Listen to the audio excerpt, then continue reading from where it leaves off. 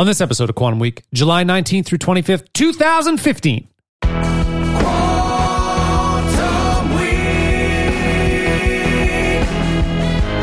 Quantum Week.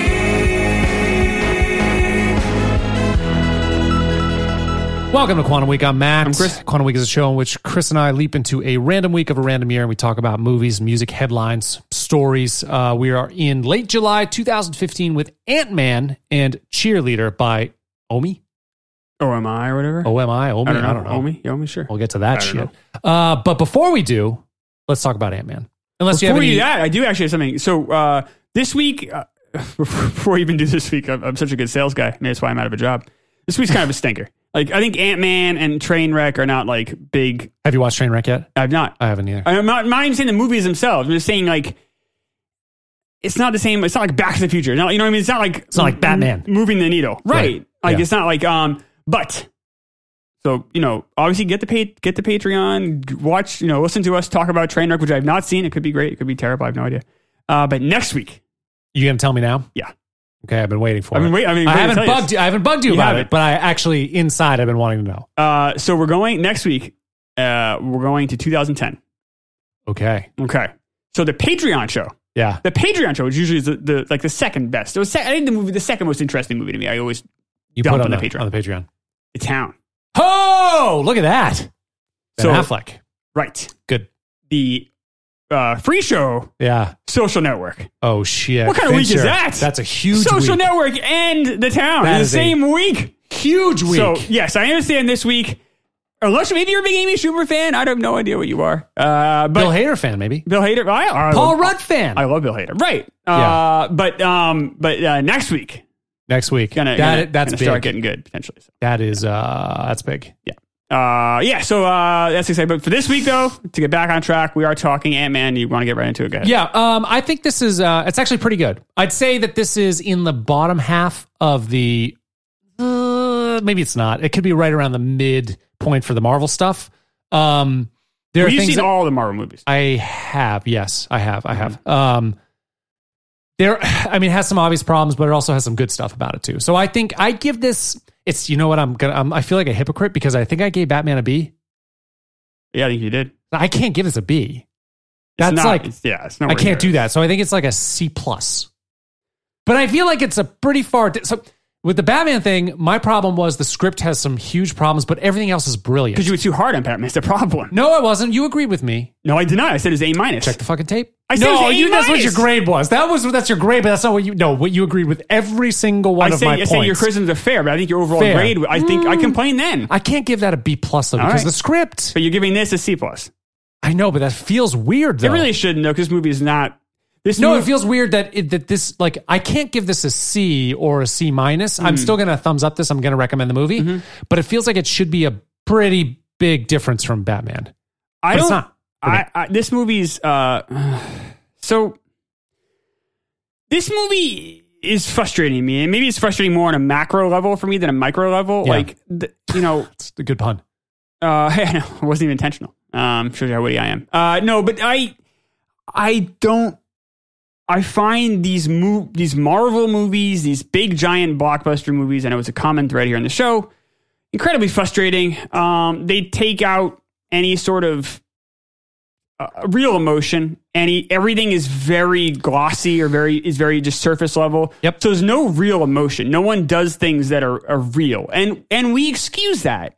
And we're okay with that. Also, you don't see any creative chances. They tried to do creative chances in the movie, and the director got fired. So we see how that goes. Yeah. Edgar Wright was supposed to direct this movie. In fact, he spent 3 years working on this film. Holy shit. He's the guy that directed Baby Driver, which is a very good movie. I didn't realize that is brilliantly directed.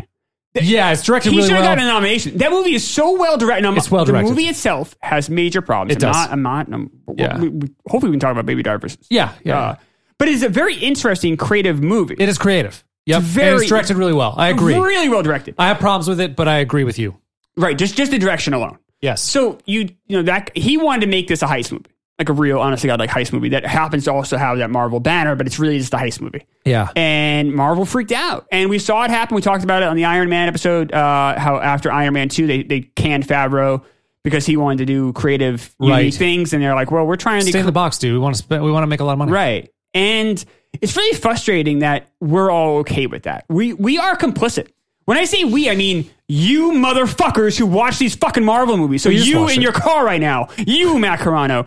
I saw it on Netflix or something. I mean, it's not like I fucking spent you money. went to the theaters and saw these fucking movies. I'm sure. Did I see this? I may have I'm sure seen you've it in seen the many theater. Marvel movies in the theaters. Oh, I have, yes. Yes, well, that's what I'm saying. You're complicit. Yep. And so this isn't really an Ant-Man attack, really. It's more of an attack on you, Joe moviegoer, or more on just on the fact that we're just okay with that. You know what? I'm hearing myself like 20 minutes from now, but continue. Maybe we've always been okay with that. Like, have our action movies, are we just, is it okay? I guess that's a really big question. And is it okay to have these kind of movies exist where they are just basically shut your brain off, shut your heart off? Because you're not really getting anything on the heart either. No, and that's a big problem with this movie is you don't allow It's not just this movie, though. No, but I'm just saying. I know. I know. But from a Marvel Universe perspective, I have a little bit of empathy because you are thinking bigger picture, and it's hard to fit all these little moving parts into it. But that doesn't excuse the fact that this movie doesn't have a lot of heart. I don't have empathy for that. I have a disdain. Yeah. Well, Like these. Why I'm do saying we? it's a Why do hard we even project. tell this big story always? Like you don't. Why? You don't. I mean, I thought. Why would you have Ant-Man? Like, Well, I mean, this. but you If read- anything, should be a one-off. Did you ever read any like book series?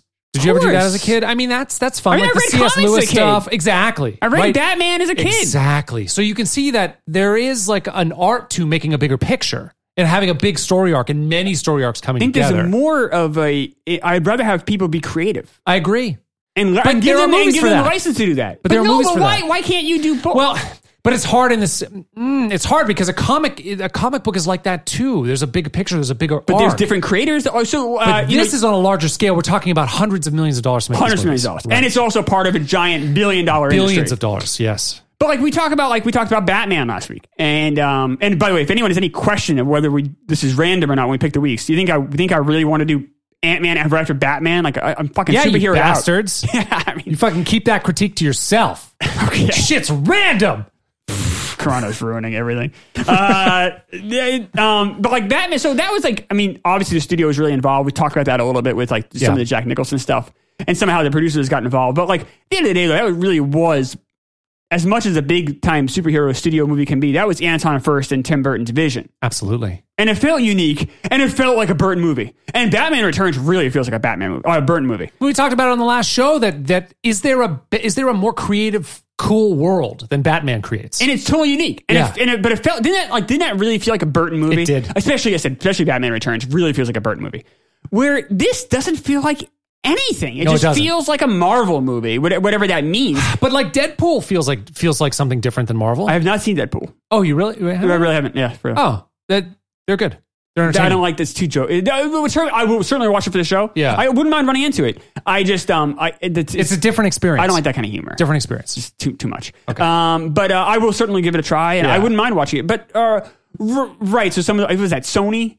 Some of those Sony movies allow for a little bit more leeway. Yeah. I think at this point, except for Star Wars, everyone allows for more leeway. Honestly, though, but even Thor Ragnarok is a different movie. Civil War is a different movie. Those are the ones that are the best ones. How about in Black the Marvel Panther? Is that universe. another one that's like a very different? Yeah, it is good. I don't trying rate to it think as of high as other people, but yes, it's Big time it feels directors who different. had maybe some more leeway, Right. Like Coogler and Yes.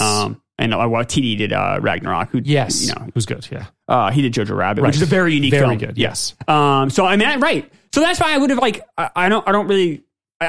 I will admit I haven't. Edgar Wright did the Scott Pilgrim movie, which I have not seen. Oh, I really like that one. And he did. It's a very good movie. And he did the Simon Pegg movies, which it Some of them seems are a little a too little- jokey for me, but that's fine. But Baby Driver, I will. Just speaking specifically about Baby Driver, which is the movie he made because it was a heist movie he made because he couldn't do this. Yeah. Meanwhile, he wrote the script for this. He even got a credit. He even got a producing credit. That's how involved he spent 3 years doing this movie. I wish I could have seen that version. I think my it would have been a God. lot more fun. I think so too. The first act of Ant-Man, to go back to Ant-Man a little bit, is I think pretty entertaining. I think so.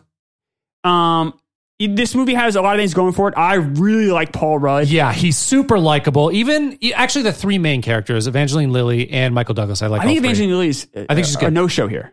Really? This is what are you doing? She's a little more uptight. horrible. Maybe the worst wig I've ever seen in a big picture. Oh, I don't like What the is way happening? That's dumb. And Why would you do that? She is a beautiful woman. She is a stunning woman, and to do that with her hair is fucking obnoxious. It's not like that in the second movie. But like, why would you even You like? wouldn't. You make her why- look like a Nazi. It's a horrible. I think it looks like a 7th grader in 1991. It's It's a really horrible bad. wig. It's like a bowl cut. It's awful. It is horrible. It's not It even. sucks. It's hard. It's supposed to be a bob. It looks horrible. It looks so terrible. I mean, she's such a beautiful woman, and it's so- almost unlookable. it's- You can't look at it. It's like it's really so tough. it's so unnatural. Like the wig is so bad. It's like It's so pop- flat. And It's like Dark Helmet's helmet. It is. But it's like not even really on her head, right? It's like weird. 3 inches above her head. It's very strange. It's very strange. So I don't think she's no great actor. Like she's not. We're not talking about. She's Meryl good. I Streep liked her here. in Lost. She's good. She's okay in Lost. She's good in She's Lost. very attractive in Lost. Beautiful. Yes. Her acting. I mean, I think she's good. She's fine. She's paint by the numbers. Fine, whatever. It's fine. Fine. Whatever. Michael Douglas is a great actor. Yes. Who's really. I give him a lot of credit. He's really having fun with this. Yes. He's totally game. So is Rudd. Yep. They're both really just like on board for whatever. They're going along for the ride. They're not trying. They are having fun like you should. Like, they make it more fun to watch because they're having fun. Exactly. And Rudd's fantastic. Rudd is in Role Models, which is Yeah, you love that. I think maybe the yeah. second best comedy of the century. Yeah, I got to see that again. I really like that one. it's right there. But I like him. I liked him in Clueless. I've liked him in 40-Year-Old Virgin. Anytime I pop up, it's like, oh, good, Paul Rudd's in Oh, this. he's great. Yeah. He's also Super like likable. he's a legitimately funny guy. He's done him and Adam Scott have done what they'll do is they took like the Simon and Simon credit sequence, which is ridiculous, and they redid it shot for shot. It's just like for no reason at all. It's just, Just for for fun. fun. And it's really fun. They did like a half hour, like I think it was for Adult Swim. They did like a half hour. It's on YouTube. Check it out. It's really funny, and it's like they really had every attention to detail. It's really well done. He co-wrote Role Models, which, like I said, is one of the funniest movies I've seen in the last 20 years. And then he co-wrote this. Now, I will say this writing was this whole thing was a disaster. Obviously, Edgar Wright and I'm sorry. Did he write the first draft? Oh, more than the first draft. Yeah. He wrote the There's I wrote the fucking movie. There's 3 or 4 writing credits on this, isn't well, there? yeah, I know it's Paul really, Rudd it's was really the 2 last and one. 2. So Wright and Joe Cornish, Okay. who I think they are, they partnered up before on a couple of things. They wrote this movie, and then Wright got fired. And it's like, all right, so we need to take some of the like the heist. We need to dial back the heist stuff, and we need to make it more Ant-Man and Yeah. more Marvel. Yeah. And that's when Adam McKay, who's obviously a genius, yeah, he directed The Big Short, Right, yes. Anchorman. Yeah. I mean, he's incredible. And then him and Paul Rudd kind of filled in the gap. So they were just trying to do the best they could. Yeah. And it feels like that. The most embarrassing, ridiculous, horrible sequence, it completely threw me out of the movie, is when he goes to the Avengers Fortress or whatever, and he runs into Battles Falcon. Anthony Mackie, the Yeah. actor. I'm sorry, what's his name? Falcon? I think he's Falcon. I don't know. Yeah. Whatever he is. And I don't know. I obviously, I will say, most people who watched Ant-Man had probably seen almost all of the other Marvel. If not But all. you're introducing a character, and it's like, who the fuck is this? Why is he there? What's happening? Why is Ant-Man? Like, It was- it's so shoehorned in. It was Exactly shoehorned in. I mean, it had Kevin Feige, that's the Marvel guy, it's the head guy. He's the guy that kind of he runs all of Marvel. He basically wrote that scene. Like, it was awful. Do you know how so cheap it choreographed. felt too? You know how we talked to Batman during the parade scene, like there was nobody there. Yes. that's what you have in the Avengers building. Right. It's just, Just Mackie there, and it's like, where the fuck are the Avengers? This feels so cheap, And it's so funny shoehorned 'cause, and like, cheap. Nothing against Anthony Mackie, who No, he's fine. He's a good actor. I've seen him do good stuff. But he's probably out of everyone who's involved in that movie, I think probably Yeah, he's low on the totem he's pole. probably the last guy, Yeah, right? he is. Like, I mean, He is, yeah. Like, I mean, was literally no one else available? I guess maybe not. That's why they had to build him up a little bit, because now he's above Ant-Man. He's got a little bit more cred. And you just like watching their fight. Like, I don't care. I didn't care either. It didn't It make was just sense. so- Yeah, you it was- didn't have to go there to fucking steal the It shit. felt like, you know what it felt? It felt like you were watching like product placement. Yeah, exactly. That's exactly Like, what I it kept felt like. waiting for we like got someone to Coke like here. eat a Happy Meal or Right. like, and it was not done. Meanwhile, a lot of this movie is done a little bit with a wink. Paul Rudd is very sarcastic. He's funny. He is. So some of this movie is done with like, hey, we know we're being ridiculous, but just come along with the ride. Michael Douglas is really good at kind of doing a smirk, and he's Yeah. kind of. That scene is no jokes. No. Like, it is just like, that is played straight. Yeah. And we're supposed to really believe that they're fighting. And we're supposed to really believe there's stakes here. And we're supposed to really believe that either of them are at risk. I know. It's like it's It a didn't work. commercial for your It next didn't fucking work. shitty It's Marvel movie. It's exactly what it was. Oh, we're introducing Ant-Man, putting him in the universe, gonna get him involved in the next Forcing him in the Avengers. universe. Yay! Yeah, that was annoying. That was fucking annoying, and that's like a studio choice that happened. Oh, And- I can be honest. I mean, and it was a it's studio just demand. demand, Now, yeah. I wouldn't be surprised. I mean, I have no idea. Total guess. That's the kind of. I mean, that's probably exact. I know Edgar Wright, quote unquote, left. I mean, he was also. I mean, he was fired because they didn't do the vision he wanted to do. Right. So I mean, yeah, he might have quit, but he quit because they Yeah. wouldn't do his movie. Right. But like. I wouldn't be surprised if that scene might have been the reason. Like, Oh, it could have if been. you told me I had that scene in my heist movie, like, what the this fuck? random fight Yeah, that was stupid. that has no bearing, you know. And if you love these Marvel movies, if you just enjoy going to these movies, like let's say you have like an 8-year-old son or a daughter, you're like, I like to go bring my kid to these movies. We watch, we eat the popcorn, we go home, we have a good time. Yeah. I can understand that if you have a kid. If you're an adult and you go like these movies, all right. I guess on some level, some base level, I think you really need to maybe broaden your mind, maybe check out some other films, really try to, you only live for 80 years. Maybe try to broaden a little bit, but I can understand. If you say these are your favorite movies. Yeah. You're off your rocker. You're off your rocker. You're just like, there's nothing. It's eye candy with a friendly person in Rudd. That's what it is. All these movies, they have like these lame, corny jokes. And you can tell the first act of the movie didn't have a lot of this. No, it didn't. Actually, some of the humor landed. And I was shocked. I'm like, this is a Marvel movie and the humor's landing? Right. Because you know why? I bet the first act fucking was the Edgar right Wright. treatment. The other Edgar problem Wright that I treatment. have is the one-dimensional fucking characters, particularly when you have the bad guy. What's his name? Cross. He's worst bad guy. He's a terrible bad guy. Like Horrible. you don't believe him. Number one, he's angry Don't because he care. was sort of passed over by his mentor. It's like, and that's why you're an evil. That's why you want to create World War III. Are you fucking kidding me? And then Corey Stoll, he's done some things. yeah, he was in what was he? He was in what's the political show House that's of on Cards. Netflix? That's how I knew him That's how too, I know yeah. him too. He died, I think. Right? He overdosed. we or don't something. They wanna- never killed him. It doesn't Well, matter. why are you giving away Come on. spoilers on that show? People have seen what it. are people that haven't? Yeah, they have. It was We're a unnecessary. spoiler show. Fucking do something else if you don't want to listen to it. It's fine. I mean, I guess no one's probably watching House of Cards because Kevin Spacey. yeah, no, he's we don't done. really Canceled. give us. I did spoilers like on that show up until the last season, though. Well, someone else might have enjoyed it too. They didn't know it was going to happen. Well, but no. but he was kind of, but he was pretty good on that show. He was kind of a. I thought he was good. Yeah, he was a politician. Yeah, Yeah, he was either governor it was or a senator fine. or something. But I thought it was the fine. idea that he's now going to be like the big bad guy in a major Marvel movie. That's crazy to me. Like, think about some of the cast in some of these other movies And that Marvel's done. there's no reason for him to be this way. He's a smart guy, analytical, PhD guy. He's not.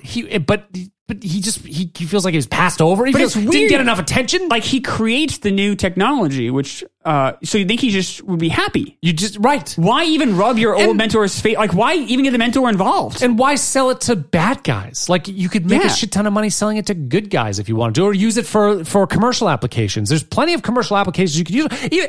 Why shrink a fucking human? Like you could just shrink stuff and transport things easier and make it bigger again. You would save so much in shipping and fuel. You would make so much money. And the problem is the movie is not going to tackle any of those because the movie has no brain. And a lot of these Marvel movies don't. We both liked Iron Man. Yep. Because I feel like that movie had a soul. Robert Downey Jr. is a very good actor. He's a very good actor. And that first act in particular, there were real stakes. Oh my God, yes. With him and the other prisoner of war. Right. Like there was a Yeah. bond. There was like real shit going down there. Now I know obviously he also creates a suit and he runs around. He's Iron. I get it. I know Whatever, it's but ridiculous. still it's like- but that first act. He has a lot of heart to it. There's real things going on there. Right. With this one, like Paul Rudd wants to see his daughter. You don't really ever buy it. So, more one dimension. So it's also the stupid banter during their last fight scene. He's like, "Oh, you think you're good enough? You're not. I'm gonna swat you." Like stupid jokes and that. But even Paul Rudd's character is pretty one dimensional. You think, okay, they're gonna take a risk by making him a felon, but they make him a felon they keep excusing it away. He did it to Yes, hurt he did the it bad to guys. hurt this evil Have corporation. him be a real felon. Exactly. Do something Take a like he made a chance. mistake. Take It's a fucking chance. It's okay to make a mistake. No, take a fucking chance. Exactly. These movies don't take a fucking chance. They always take the easy way out. do. And it's for simple people. We talk, He's likable enough to overcome if he did something bad. He could have just fraud. is. He frauded some people. Right. We could have liked him anyway. He was remorseful. It's fine. And that's what's great about Robert Downey Jr. in Iron Man is that he had real flaws and he did. didn't back away from him. No, he didn't. He No. kind of leaned into him. Yes, he's a playboy. He's super narcissist. He's kind of an asshole. He's kind of an asshole to everybody. You know, he trying does take come care of. to a waking up moment where he realizes he's made these tools for military, and he's like, "Oh, that's not right." But he never changes who he doesn't change who he is.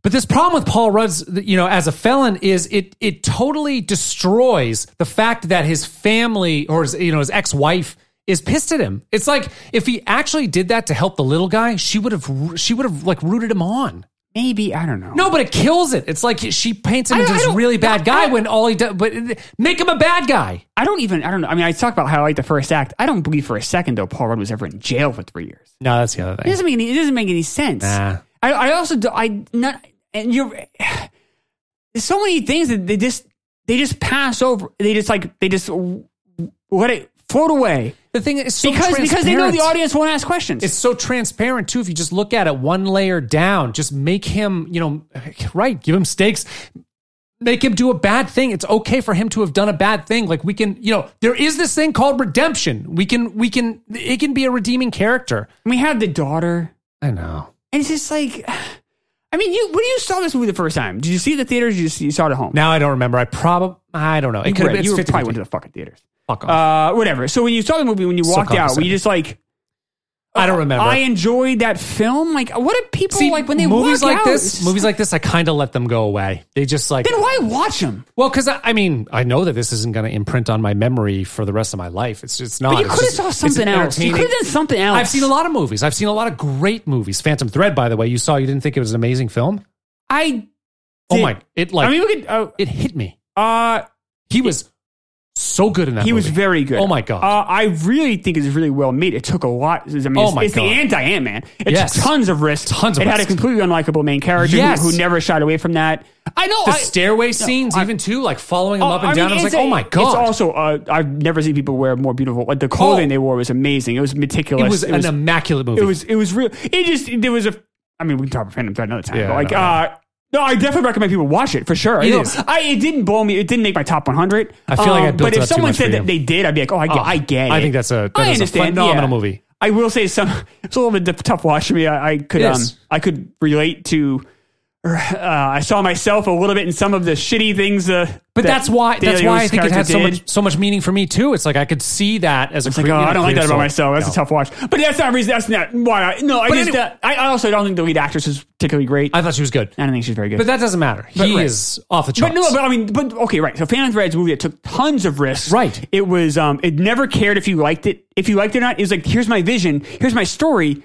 It's out there now. Right. All Marvel wants you to do is like, please like me, please like me, please like me. But the thing that's why, like, sometimes eye candy's okay for me, but I just know it's gonna go in and out. Just wasting your fucking time, man. Nah, I mean, I hang out with the wife. You're wasting your fucking time. Dude, what? You fucking play sim baseball and you're telling me I'm wasting my time? Fuck off. No. Video game connoisseur. It's fun. I'm playing my video game. Fun. I know it's fun, but so is watching eye candy. But I'm not doing. I can explain why this is fun. It's eye candy. This is eye candy with a likable character. Paul Rudd is likable. Paul Rudd is likable. I don't think his characters. I think his character is super likable. What do you mean? I guess he's likable. I mean, it was hard for me, honestly. It was hard for me to distinguish a little bit that it's Paul Rudd and this character. It was Paul Rudd. Like, it was Paul Rudd. He was in Parks and Rec. And he had a 4-episode stint. Yeah. He played this really dopey guy running for mayor. It was pretty funny. And he's very good. But it wasn't Paul Rudd at all. He's like a complete doofus. He's a complete dope, Yeah. And but I feel like this, and I don't think Paul Rudd has any great range, because I think in Role Models he's just being cranky Paul Rudd, right? Where this is being action Paul Rudd. But and I like Paul Rudd a lot. But like, okay, so I'm sorry, we did Forgetting Sarah Marshall. That was a little bit of range there. Exactly. That was a different Paul Rudd. It was different Paul. Yeah. So this, I feel like with this, I feel like, all right, I never once thought for a second it wasn't anyone. No, I mean, he's not that. No, he does a thing, but it's a super likable thing. It's kind of like Owen Wilson. He does a thing for the most part. Yeah, it's pretty fair, I think. Yeah, I think they're comparable in that. But I like them. I like them both. They're super likable. I like them both. A ton. Super likable. And I really like Michael Douglas, especially in this movie. Yes, I think he's really. I think he. I was a little like, oh, Michael Douglas is going to be too much like a stick up his ass. I gotta stop thinking about him because I know No, Michael he's good. Douglas. Every time I see him, he does a great job. Obviously, he's a great actor. I knew that, but he doesn't have. For some reason, I have him being this pretentious guy, but he's really not. He's not. He's No, he tries. I don't know if he's great in this because it doesn't really allow for him to be great, but he can be a great actor who's pretty game for whatever. I gotta stop. That's on me. I gotta change my view on him a little bit. You know, I've talked about this before, but even earlier in his career, he's done fun movies. He did, Jewel and Nile, Romancing Right. the Stone. Yeah. I think he likes but then having fun. we talked about, I think, on the Patreon show, Falling Down, Right. And how he's totally committed, Absolutely. and that is a really unlikable character. No, we didn't like that movie very much, but he's good. But we both said that was a really courageous performance because he's basically playing someone that's abuses his wife, a domestic abuser, Right, who's stalking. who might be trying to kill his swipe It his seemed family like out, that's murder his wife and kid. what was gonna happen. And yeah, he just went in, and by this point, remember, he's a really famous actor at the time. Yeah. That can destroy a career. Yeah, it can. And he went in with no fear. Right. It's like, well, that's pretty ballsy. And in this movie, he does everything. No one could have done it better. Yeah, You know what I mean? Like, no one could have. No, comparable maybe, but not better. No, he milked as much as you could from that role. And Paul Rudd did too. You're right. And Paul Rudd is Yes. likable. So it's not like he's not. I don't mean it like that. He's And like, the effects just are the character- cool. Like there's a lot of good. It is like the shrink stuff. I like the shrink stuff. The shrink stuff. I like you see the vacuum and you see him with the ants and you Yeah. see. I mean, that's some really cool shots and cool perspectives that you don't see a lot. I like the, never done before. Like you've seen old movies with like Gulliver's Travels or something. Honey, I Shrunk the Kids. Maybe. But they're That's not a green screen to death. Exactly. I mean, this is too, This but it didn't looks- feel as green. No, this looks digital. good. Yeah. I wish there was more shrink stuff. We spent a lot of time in that lab, which, by the way, so dumb. They're in this lab and they're fighting, and it's almost like a hand-to-hand battle. Like this is, I can see it anywhere. Yeah.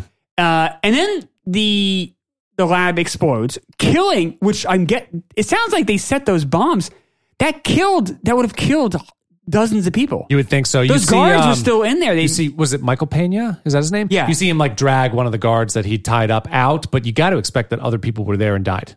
I mean, and there's no one cares. And one yet gives a no shit. one watching these movies cares. It's like Marvel, yay, fun, colors. Well, you see it all the time in the Avengers movies. Big, scenes in New York Yeah. City and buildings are falling down. People died.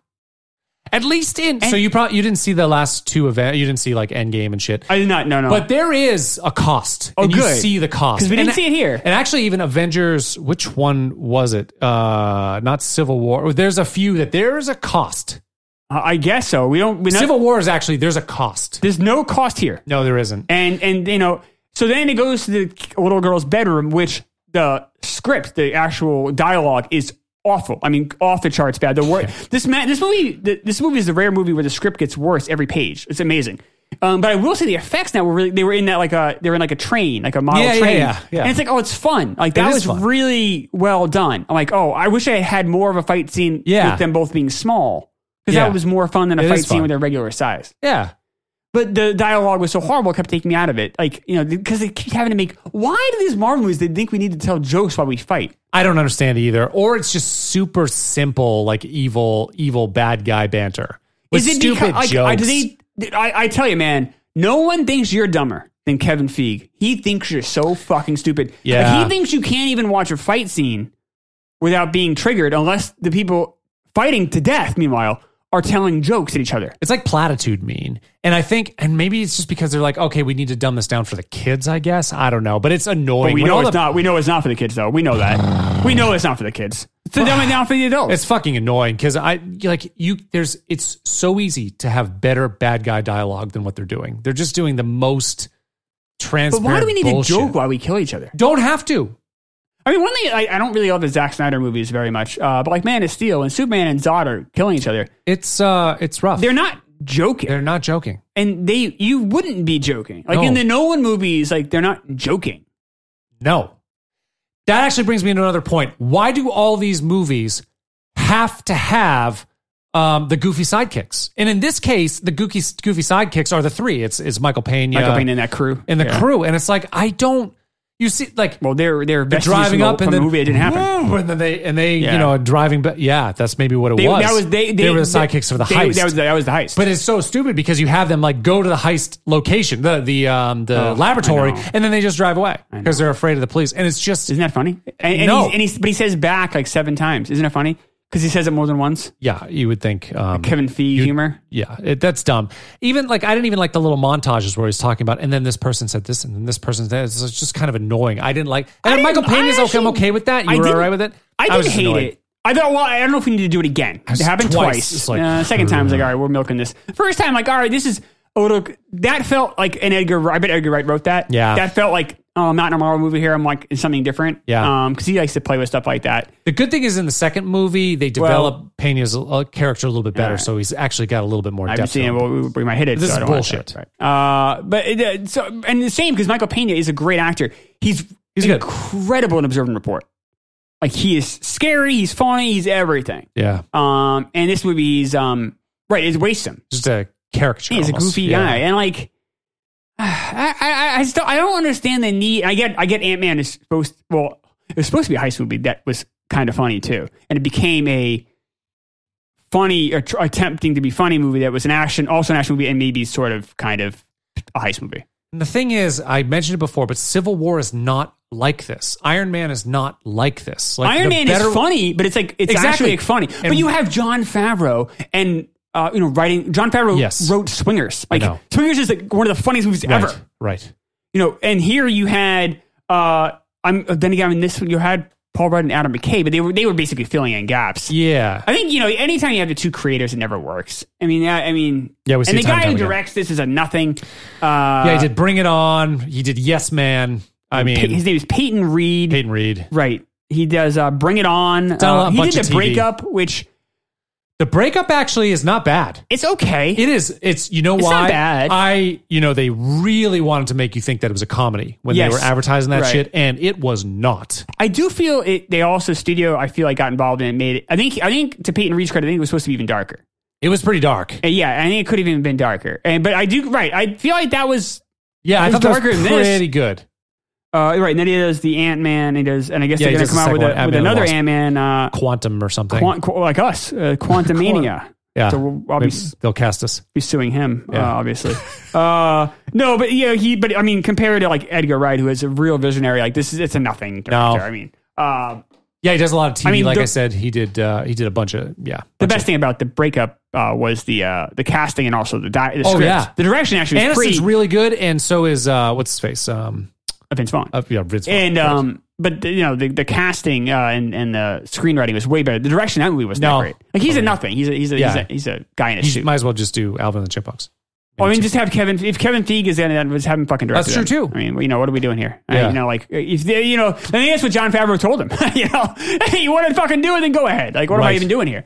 It's a shame that they drove out. They've driven out a few talented people. They drove out Edward Norton, who we've talked about in this show. He's incredibly diva-ish. Right. We talked about it on the People vs. Live Flint episode. He is one of the most difficult people in Hollywood to work with. Yeah. Very control freak, and I guess he was like that in the Hulk. But whatever, talented guy. We both agree he's a great actor. So they drove him out, right? They drove out Terrence Howard, another guy that I know is very difficult. I mean, he might be the only person in Hollywood more difficult than Edward Norton. Fine. But you also drove out Jon Favreau, who gets along with everybody. Yeah. And you drove out talented Edgar Wright, who's like one of the most visually impressive directors working of his generation. Like, you wonder, I don't know. I know they've got a box, and if you stray from that box, they don't want it. And Iron Man was early enough. Iron Man was the first one. So it was early enough where they didn't know. They didn't know. But now they're like, okay, we've got billions of dollars at stake here, so we're going to do this thing. So why do people keep going to these? Like, if you know, I mean, maybe that's why. Some of them are questions. If you know what you're going to get, why do you go? Well, maybe that's why people are going, because they want it. It's what they want. Some people know how to work that box pretty well, because you see later the movies that actually work really well, like Watiti does a great job. Like Ragnarok's good. And I know like Guardians of the Galaxy got some good reviews too. The first one's pretty, first one's pretty good. The first one is, right. Yeah. So there's been a couple exceptions, but for the most part, why go to these movies? I mean, I will say this about them. I have yet to see a truly terrible Marvel movie. So they're not awful, but I have yet to see I guess Iron Man was very good, but most of the time these movies are just like put your hand in warm water. It's like, I don't know. It's like you go to the movies and just like settling for like a boob single. Like, why? I don't know. Face it, baby. It's so disappointing. I get it. And it's really disappointing that these movies exist. 30 times over or whatever, however many they make of them. It's really disappointing that these make so much money. So the only reason I hate them too, or hate the idea of them, is they destroyed show business. They destroyed the movie business. You know, they've made it so the only movies that get advertised or can bring in theater goers are tentpole movies. So you have, you know, Star Wars, and you have these movies, Marvel. Yeah, and that's it. And nothing else really makes money. And so the studio is not going to spend $40 million for a drama, because the risk is they could lose 10, when they're just going to, instead of doing 5 dramas at $40 million a pop, they can make $200 million one of these. Or if you're Warner Brothers, you're like, oh, we'll make DC and catch up, or whatever, you know. And so instead of making 5 good dramas, you're making one movie that does nothing for anybody. I mean, it's just a waste of time. I think it comes to a head. You can only do these so much. People get sick of seeing the same thing over and over. They'll get sick of this. I honestly though, Matt, I said that a couple years ago. Well, I have yet to see. I was kind of hoping. I know the Avengers Endgame is supposedly like kind of like the end of that story, right? Or whatever. You know, at least, you know. Right. So I was hoping like, all right, well, hopefully now people will. But I wonder if the pandemic has been enough time elapsed. Now people are like, oh, cool, like we can go back. But I saw their new schedule. They're putting out movies like every 2 months. Yeah. Because now they're backlogged, because they have like Black Widow is supposed to come out a year and a half ago. Well, they're making a new Ant-Man too, so there are in 2023 though. But yes, but there are extensions of this world, which is like, what are we? I thought it was over. I mean, no, it feels like those are the last stragglers that will come. But then they're going to make new. They're making new types of these. Yeah, maybe like they a next generation. They have a whole fucking plan. They show the like the maps of like what they're going to do, the timelines, and it is so intense. Is it? And it's just, and it's going to swallow it up, and it's going to swallow up any sort of interesting, creative, good movie that's not in this particular one vein. They're going to lose money. People are not going to have the attention span to keep this going forever, and it's going to start to lose money, and Hollywood's going to retract into smaller movies again. That's what's going to, it always happens. This is what happens. I don't know if it's a cycle. We've never been in a situation like this. People get sick of the things that they see over and over. They want variety. People seem to who love seeing the same things over and over again and keep going to these fucking movies. And it's really disheartening. I mean, but this was a new concept 10 years ago until now. 10 years of it, though. Christ's sakes. I know it's a lot. I'm just saying, like, no, you know, this is a new You're going to keep going to fucking see them? No. You're going to see Black Widow. You'll see it. You'll not watch in the theater. it. I'll watch it at Netflix. Whatever. You'll have HBO Max, right? No, I'm sorry. No, it's not HBO Max. I don't know what it is, but Peacock. I don't know. Yeah. I probably You'll see it. I'll see it. Yeah, I'll see it. I'm sorry, Disney here. Plus is a Marvel, right? That's what they're doing. Yeah, I don't know. Yeah, Disney Plus. That's not Disney Plus doesn't interest me, but yeah, I'll see it here, but I'm not going to go see it in the theater. They're going to lose money because it'll just be in the swatch of all the other. I bet it makes money. I bet all these movies make money. Saying eventually it's not going to. Oh, eventually, I'll be dead, man. Like, I mean, like, how long? Trends don't last that long. I said that 5 years ago about these things. They still keep coming. This never ends, and it's just the same mindless shit. And people go in droves. Yeah, in droves. This made 5 times, or like twice as much money, right? As like Once Upon a Time in Hollywood. Yeah. This is a throwaway Marvel, which they had no expectations for. They fired the director. This was basically just like they're punting. And this movie made like twice the worldwide, box office. I think it doubled the domestic gross of Once Upon a Time in Hollywood, a brilliant film by the most, maybe the most beloved director of our generation. Yeah. And with 2 giant movie stars. Yeah. And this fucking Paul Rudd, who I like Paul Rudd a lot, but like, with this, This appeals. You're right, but you're right though. There are dumb people. There are, midwit people, and then there are really smart people. This would appeal to, not the really smart people mostly. Sorry. You're complicit. So anyone who goes and sees these movies, you're complicit. So I never want to hear anyone who's sim fucking baseball. But I'm not destroying industry when I see it. Oh, shut up. You have there could be way more creative fucking video games out there than your stupid baseball sim. This is bullshit. That's an art too. That's an art. That probably takes as much money I don't think the show 21 is considered to be like it's fucking Marvel. It's eye candy, but there is artistic gaming going out there. That's what I'm saying. And it probably costs as much. You're probably the little gamers can't fucking compete with these bitches. It's the same. Oh, it's not the same. Yes, it is. You're wasting hours of your life on that fucking eye candy, where I waste an hour and 50 minutes of my life on my eye candy. Shut up. Times you do it every. You've seen all these bars. You've seen all the Fast and Furious. How much? Yeah, you've doubled that amount of time playing your fucking sim baseball in the last 2 weeks, dude. By the way, OTP, the sim baseball How you doing? I do, that is the best one. And that's an independent guy does it. MLB The Show, I think, is a larger thing. And I'm not knocking it. I'm just trying to make the parallel for you that you can see. It's just we all have our ways of unwinding. Yours is to play sim fucking baseball. Yours is to destroy movie business. Yours is destroying the gaming business. So fuck it's off. not. Fuck the gaming business. You know what else? Fuck the gaming business. It's because I do a gaming podcast. I don't care about video games. And I think most people play video games probably suck. Exactly. True colors shining That's through, fine. bitch. True colors. Fuck it. I don't care. Yep. I do care insanely about the movie business, and I see it. I know. Obviously, there's other reasons to entertainment has completely diversified. Yeah. There's so many streaming options. It's not just Marvel movies. I get that. Right. But it has really affected the industry. Although now, of course, we have everyone. Oh my God! So now we have everyone all up in arms about the Golden Globes too. Like they just they cancel the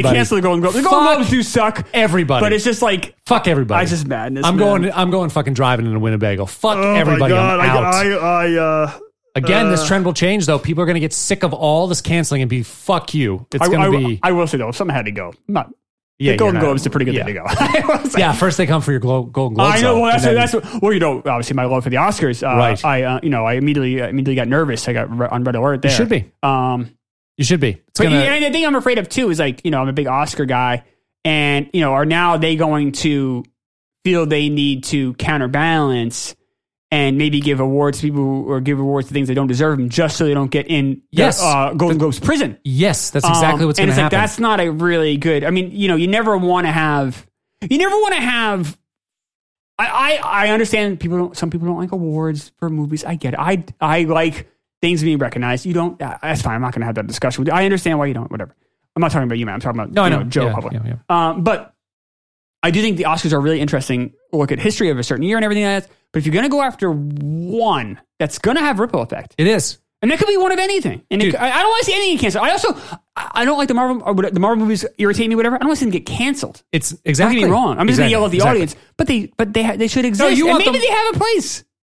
They do have a place. But I don't think they should have a place where they're just monopolizing everything. It's going to continue to get easier to make movies. Just like what happened in the music industry, it is so much easier to make a stellar sounding record right now. Like you have 20-year-old kids with my laptop and an interface and a couple mics making beautiful sounding records now. And it's weird you had 20-year-old kids borrow your laptop. Not my laptop. I mean, with the power of my laptop. I was confused. Thanks. And so the same thing's going to happen with movies. It's going to keep getting easier to make good quality movies. And these fuckers are going to go out of business. We're going to want that. It's already happening. People want to watch YouTube. The kids don't want to fucking go to movies anyway. And that's the other part of it. You're right. I mean, NBC's like, we're taking a stance. We're not going to have the Golden Globes. Well, yeah, because no one fucking watches it. No one watches it anyway, you idiots. So they have a contract with the Golden Globes, like a significant contract, many years. But I don't know if it's a thing where it's like, if we don't air them, we don't pay you. Like, I don't know if that's part. Like, no, I don't know. I don't know what the contract is. So I wonder if NBC's like, maybe some lawyers like, hey, you know what? If you look at line 39, if we don't air it, we got out of this fucking awful deal that we're on the hook for. Maybe we pay them $20 million, $50 million or something to air it. Or something? I always believe these companies. I always say, when in doubt, follow the money, follow the sex. Yeah, 2 reasons people do everything. Right, and it's like, all right, well, maybe they're just finding another excuse not to air the. No, usually they're because the Golden Globes by the way this year. Tanked 100%. And I don't fault corporations for doing this or any company for doing this. Their responsibility is to make a profit. Of course, it is. It's all about money, and so you want the incentives aligned so that they're not hurting people to make profit. That's what you want. But so anytime you see them go woke, big companies going woke, it's a bottom line issue. I also just don't want to see people pretend like they're doing something for good reasons. Exactly. When it's just about don't be bullshitting. Right. Yeah. But I don't know. Who knows? I mean, whatever. I mean, the Hollywood Foreign Press has long had a history of kind of being they're the ones, by the way, that do the Golden Globes. Right. They've had a very questionable for a very long time, and this is hardly unprecedented. In fact, when we were kids, Golden Globes weren't even on TV. They weren't. They were on like cable, like TNT. Yeah. Or you'd see it on syndication. Yep. Like they would be like. I remember like a couple of times. Like I was I always loved movies, and I remember being like 9 years old, and we didn't have cable when we moved to New Hampshire. And I'm flipping around, and the Golden Globes were like right after an infomercial on like channel 50, which is like a really obscure channel here. Is that the Wins? Yeah. That's right, Al Caprillion. Right on. High pressure. But you'd and it was like there, like 2 a.m. Yeah. I'm like, what the fuck? What is this? Or like midnight, these crazy times. And because it was just like, ESPN did the same thing with the ESPYs for a few years. Yeah. Because they just wanted the syndication money. And they're like, oh, if we, will people buy this? And some companies, some TVs like, yeah, we're just looking to fill hours. Right. So this is not unprecedented. The Golden Globes only NBC made it bigger than it was. It was always kind of the ugly stepchild of the Oscars. And it really should be. It's a terrible award show. Honestly, it's not very well done. But regardless, that's where we are with that. Did you think I would be annoyed about this? Where did you I knew you'd be annoyed with it, but I think you would call. I didn't think you would grade it much more harshly than I did. So I figured like a C+. I'm going to give it a C+. Yeah. Okay. Good. And I'm gonna, and I know I'm going to go back. I guess I kind of have to recommend it. I think so. It's not. And don't get me wrong, guys. I know I just lectured you all about Marvel for the last 45 minutes. I'm sure exactly why you download this podcast, but it's not. This is not a bad movie, and it's just a movie that especially frustrating because you can see where Edgar Wright's fingerprints are all over this, and you're like, all right, this movie could have been really creative, and I think that really just notched up my frustration. Yeah. And I actually kind of enjoyed the first act. Everything before he puts the suit on is, I think, actually, there was some really lame stuff. He goes to the house, the little girls. There's some stuff, but a lot of the stuff was pretty entertaining.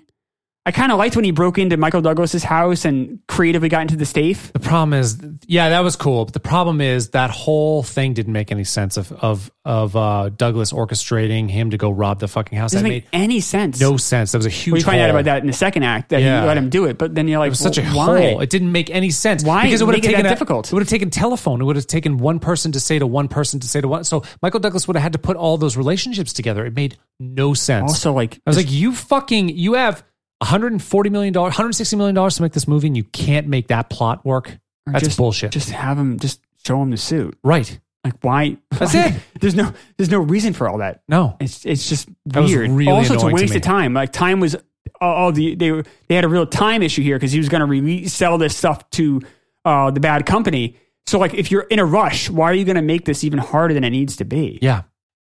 It was bizarre. That was a stupid But I said, hole. you don't find out in the first act alone. If you just take that like 40 minutes, it's good. It's a pretty entertaining movie. And I'm thinking, because it was all Edgar Wright. Right. I'm guessing. And then by the third act, you can tell it's all Marvel. And he's fighting with this random guy from the Avengers. And like, what the fuck is happening? There are definitely, it gets worse. There's definitely worse Marvel movies. Great. So fucking buckle up, Buttercup. That's what it's going to be like. Wait. Yeah. But this one is not. This one is probably middle of the road, maybe a little bit on the higher end. Possibly, but Paul Rudd really helps. This is right there with like Abyss with me. This is probably maybe this is a notch above. I guess Abyss has probably more had huge plot holes too. Yeah, it was huge plot holes. I don't know. Maybe it's a notch above. The thing this is, might be like right, the same. It's about the same area. Yeah. This looks better because it's modern. So there's that. But on the flip side, this is slightly better, but same thing. Okay, you want to get into Cheerleader? Yeah. Okay. Not really close. I think that I found myself a cheerleader. She is always right there when I need her. Oh, I think that I found myself a cheerleader. She is always right there when I need her. She walks like a model. She grants my wishes like a genie in a bottle. Just a slow fade out. So I said this during the fucking Marvel segment that we just did, the Ant-Man segment, that I could hear myself, half an hour from then, saying the exact same thing that you were saying, which is, you motherfuckers out there perpetuate this kind of shit music. You fucking bought 10 million copies of this fucking song. 10 million? Wow. That's a lot. 10 million copies. So many copies that it was 6 weeks, not consecutive, but 6 weeks atop the Hot 100. Now, 6 weeks was number one? Let me remind everybody out there, you probably remember this, I'm sure we've done this enough, but the Hot 100 measures album sales. The top 40 measures record spins. Right. So top 6 in the fucking country in record sales. Top for 6 weeks. Number one for 6 weeks. Number one for 6 weeks. Month and a half. Yeah. And, and it was on that Hot 100 for months. I mean, this is a nothing song. This is a piece of shit nothing song. I think there's a difference between piece of shit and nothing. No. This is a there is, cop. This is a cop I can out. show you shit. I can show you nothing. There's a difference. Right. One smells, one just doesn't exist. I mean, it is like you attempted this. Like you put some sort of effort in this. This has 5 songwriters on it. 5. Sounds like a lot. Doesn't it sound like a lot? For this song? Yeah. Like, we're talking, it's just this.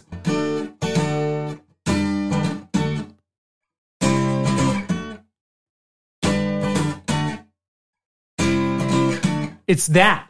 It's this fucking stupid ass nothing. So it's the same chord progression the entire way through. His melody is uninspired. He says, he says,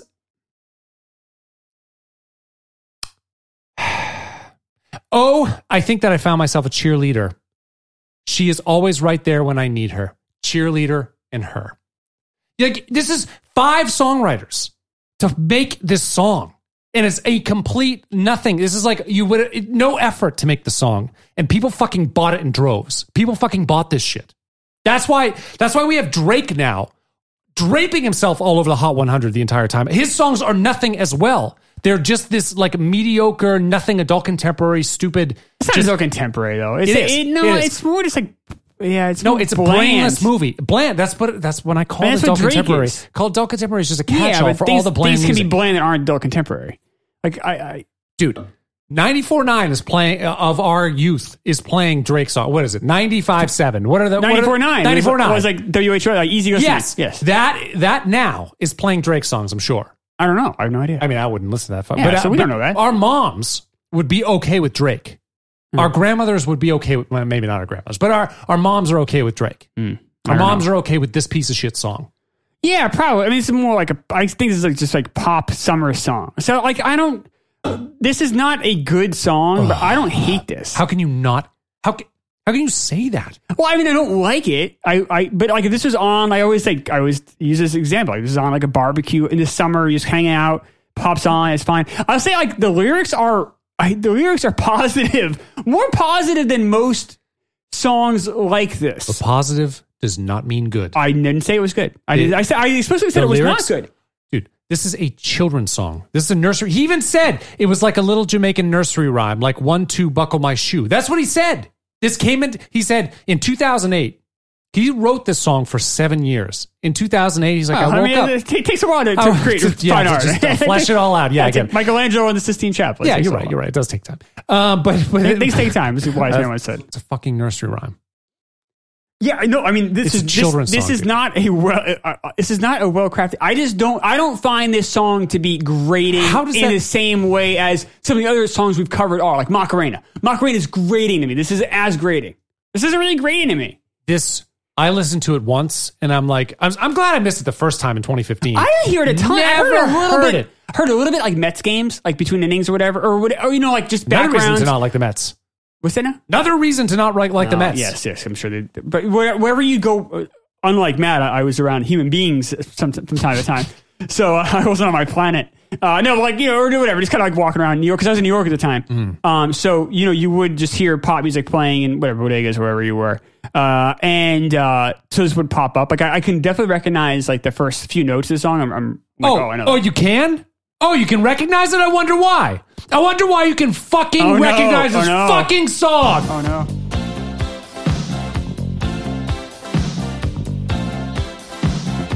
I wonder why. No, that's not why. No, it's dead on balls. Well, I'm sure it is, but it's not why, though. Oh, are you kidding me? I'm very familiar with You Can Call Me Out. I listen to Graceland, like, it's like... I know, top 10 favorite album for me, too. I've listened to more of my life. Exactly, I feel the same way. No, that's not what I mean. I recognize the song. To 10 seconds of this song, and I was like, you just fucking ripped it off of You Can Call Me Out. You want to know what, does he always rip shit off? Oh, I'm not surprised. But... What does that sound like to you? Does it sound familiar at all? I don't know. Oh, I wonder. Fuck you! Fucking, it's criminal. Yeah. It's fucking criminal. You write children's music, bullshit, stupid children's music, and it's so hard for you that you have to steal it from someone else and make it worse. Fuck you! You know who's not going to be happy with you right now? His cheerleader, his girlfriend, is going to be very upset because she does support him. He does need her, that cheerleader. Sounds like a nice girl. I don't care. There's beautiful women all over his video, But it sounds like she's more than just beautiful. She Although she is very insecure, though. She keeps saying, "You're going to cheat on me," which is strange. Yeah, they do talk about that a lot. Yeah, it's because he has nothing to say. He can't even create a story arc. This guy sucks. I was like, I can't believe I have to listen to this fucking thing over. I mean, I had it pegged in 2 seconds. This is a 2 second listen to it. You can name that tune in one note kind of song. That's what this is. It's a piece of shit. I don't know why this doesn't annoy you more. You know why? It's like, this takes no artistic integrity effort to write a song like this. But it's not annoying like Macarena is, though, or Wind Beneath My Wings is. That at least takes a stand. That at least tries to do something. And fails miserably. Fine, fail. Try and fail. This is not trying. This is no effort at all. I agree. I agree. It is used to be a friend of mine. We just, not that I don't like her anymore. It's just we lost touch. But she dated a good friend of mine when I was in college, and I sort of made the mistake of saying, I can do this. Like, I can make this music. But and she was like, well, why don't you then and make $1 million or whatever? And it used to grate me when she with that retort back to me. And I like this girl. I'm saying that it's so simple that like you could just in 10 minutes write this song. This is a 10-minute song. Like this is nothing. It's easy. It's a 1-4-5 song. It is the most contrived like format, chordal structure, the easiest lyrics to write, the stupidest melody, all combined into one shit song that fucking 10 million people bought.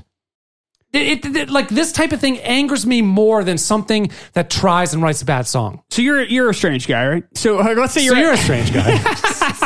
So let's say you're at a barbecue, or whatever. You just kind of like, I always use that kind of that catch-all. Like you're somewhere, at a party, whatever. And this just comes on. Do you just like wig out? Is it freaking out, or what do you do? Postal. There might be Shocked you're not invited to more things. I invited to more things. You don't know my social life. Playa Carano over there. I know. I'm really surprised because you see this in movies. When you see a movie where people don't put any effort into it, you get really angry. Yeah. When it's like, Ant-Man is a good example of that. All the Marvel movies. I like movies more than music, and you like music more than movies, and that's why when someone fails or when someone does a half-ass effort, like this song is, obviously, it's going to grate you more. And just like if someone does something like Ant-Man and doesn't take any chances and just kind of like skates by on charm, it's annoying. But we grade Ant-Man the same. I have the same critiques of Ant-Man as you do. I do forgive it a little bit more, but not that much more. I gave it a C+. You gave it a C+. I didn't grade it that much more. No, I agree. With this song, excuse me. So there's some things I actually don't hate about this song that I think, in my opinion, differentiates it from pop music, from other pop songs. Okay, tell me. This is a really low bar. I'm saying that right off the top. Like this is nothing I would ever listen to on my own personally. This isn't anything I would want. But like little things like, I know, I'm sure for you it's very simple, but like they had a couple horns thrown in there. They had a trumpet. Or trumpet, excuse me. So, but Matt, though, but that's not something you're going. See, the problem is too, Matt, is that you're really unplugged from pop music. And I'm guessing in but like you said before, and I am now. In 2015, I wasn't as much, but 2021, I am. And it's not by choice, just by nature of where I live. Yeah, you were walking around. But like you said, like, I never really listened to Katy Perry. I never really listened to a lot of stuff. Yeah. Because you would just like, but like if you were like, I remember like what music sounded like in 2015, like, because I was listening to a lot of newer stuff, and like, is it better than most? No. But is it better than some? Yeah. And there are some things that differentiate it a little bit. It's like, all right, this is somewhat not like not like making me angry. It's not like like Barbie Girl. I know it's not 2015, but like that song is so grating. Actually, I like that song. Oh my god! I think they're doing something else, something different. All right. See, you like these songs that just take wild swings, but yet. I can at least appreciate that. It's not like I'm going to fucking buy that disc or spin it on. It's not in a playlist or anything. You have a few copies already. But you know what I mean? It's like if I hear that, I'm like, okay, they made an attempt. They you're had more forgiving of someone taking like a big shot. Yes, and I probably am more with movies than I am with, but like, like something like The Bone Collector, which is, a movie we did on the Patreon show. Yeah. I, of course, famously sang a song about it. It's a very good song too, I must say. But like that movie didn't take any chances. It was very cliche. Like everyone just mailing it in, and that's like probably the lazy effort like that this song probably is to you. That's all I mean. It's a lazy effort. But there's worse movies than Bone Collector. Yeah, there's worse. There's way worse songs than this. But but for some reason, I'm just being honest. I'm not going to fake I'm angry. No, of course. Like, if you're not angry about it, that's fine. This, like, Bone Collector makes me furious. This song, and maybe because it's shorter, it's also a nice tight 3 minutes, baby. Yeah, it is tight. But like, it doesn't anger me. It just doesn't. In fact, I'm like, oh, this isn't so bad. If I heard this on a playlist somewhere at a barbecue, if I had to hear it like more than like 4 times a week, I'd probably go I'd go Postal too. But like once in a great while, if this popped up, whatever. It's I'm like, oh, the lyrics here, I know you're kind of shit on, but like for most pop music, it's actually had a pretty decent message compared to other pop songs. It's hard for me to have that bar. My bar is the best music I've run across in my life. Like that's my bar, right? I want to measure it. Yeah, so it's just hard for me to say. Yeah, I understand. I understand that. I mean, you have to have different standards on some. Like this isn't going to be Radiohead. I mean, what are we doing here? But I'm not. But I don't want to ever listen to this either. No, though. and I don't either. Like I'm not ever going to choose either. But like he talks about. It's not a song about like. Her ass or whatever. No. It's a song about how she's really supportive and it's not some sort of R. Kelly fucking rapey song. It's not. You're right. I agree. So like I'm like, all right, well, that's kind of cool. And there, I said a couple of things in the song. I'm like, oh, I don't hate this. I'm like, all right. All in all, it's fine. It's like not fine. That's not a good word. I keep using that. I get called out for it, but it doesn't piss me off. I guess is what I'm trying to say. Yeah, I think it was really ingrained. The person who was most influential in music for me is David Bresnahan. He was my high school music director. Taught me a lot of stuff. And he really I drilled it into my head. Don't be boring. Don't be boring. Sure. Don't be boring. It's like, that is the cardinal sin for me. It's like, if you do not put some fucking effort into it, do something different. Try. If you don't try, then it's like, what do you do? He also used to say, music doesn't lie. You play for me, like I know. And I think he's right in a lot of respects too. This does not lie. This guy did not put any effort in. Either he's really dumb or he didn't put a lot of effort in, because that's what this sounds like. This is fucking mediocre, and it took 5 people to fucking I agree. And it's also like completely forgettable. Right. I mean, I'm, if 6 months from now, like I might not remember girl, which one, cheerleader? Oh yeah, okay. Like it was there's some of those. Like I had to like figure out what we're talking about here, just because like it's just a nothing, you know. And it's even more of a nothing than Ant-Man was, yes. We say Ant-Man had some value. In fact, you had the thing that pissed me off about Ant-Man though more than this song, I guess, is that you had someone making chances, and the studio was like, and they fired him. Yeah. That's fucked up. I know it is fucked up. But it sounds like this is what the record companies want too. They, this does not. I can't blame them. It was number 1 for 6 weeks. But I mean, this type of music doesn't offend anybody. So that's the problem with adult contemporary. They all want to be. But this isn't adult. It's a pop. This isn't not adult contemporary. You're mixing your genres. No, I'm not. This is not adult contemporary. To me, it is. But it's not to the world. Other than Planet Chrono, it's not. It's pop music. Now you can blame pop music for being soulless and not taking chances. But there's plenty of fair critique. But Katy Perry in 2015 was a lot more interesting than this is. She was, and her songs are better. Yeah, way better. But that's what I mean. Right. Is that? But there were also songs that were worse. I can't think of any offhand. I'm sorry, but like, but I remember like but like I said, this song honestly, until we covered this song, I forgot. I said I don't really remember it that much. I remember the first few chords. Maybe one of the batters had like a walk up song. Yeah. Or it was just on in the background. But it's such a nothing song. It's a nothing song. That it's like, oh, I don't remember like it existing. It's like, I know how much it's hard. Creating shit is hard. It's hard for me. Putting effort into making a song is fucking hard. Like if you want to do it right. Writing is hard. It's lonely. It never feels good. It sucks. It's really fucking sucks. And unless you don't put any effort into it, if you don't give a shit, then I guess it's easy. Right. And so I hate people like that, because it's like you took the easy way out and you produced shit, like a piece of shit. So this is obviously a one-hit wonder for this guy, right? Oh yeah. There was another song, but it charted 34. No, I'd love to. I'm sure someone has. If actually someone has written a good book about one-hit wonders, I'd be curious. But I did see like a Venn diagram kind of like, all right, one-hit wonders that were like some of the one-hit wonders are people taking huge chances, right? Yes, and they're phenomenal. And some one-hit wonders are like this, which is kind of like a nothing song. Like I wonder like what the percentage is. You know what I mean? Like it's an interesting. I think that's a really fascinating element of music, is that whole spectrum of the one-hit wonder, and like what is the most likely one-hit wonder, or what I mean? Like it does have to be different. It has to be different than what else is going on. I really think it does. Like you think of, But this song sounds like everything was going on in 2015. I know, honestly, that's my problem. It's kind of like fits right in there, Right. But it's like probably the perfect timing. Like it probably came out in the summer. It's a really good. If you're gonna listen to the song, it's probably most effective in the summer. I'd have to be drunk. Like I could never listen to a song like in the winter, but you have it on. You know, I just imagine it's like. It's you and your Jack Johnson phase. You're drinking your margaritas. You listen to Jack No, Johnson. well, Jack Johnson. 4 seasons of the year, baby.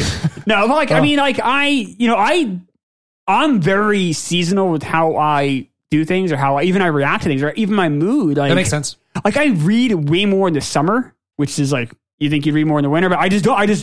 I enjoy being outside reading a book, and I'm reading more in the summer. In fact, I just got 2 more books sent to my house today, and I'm just like.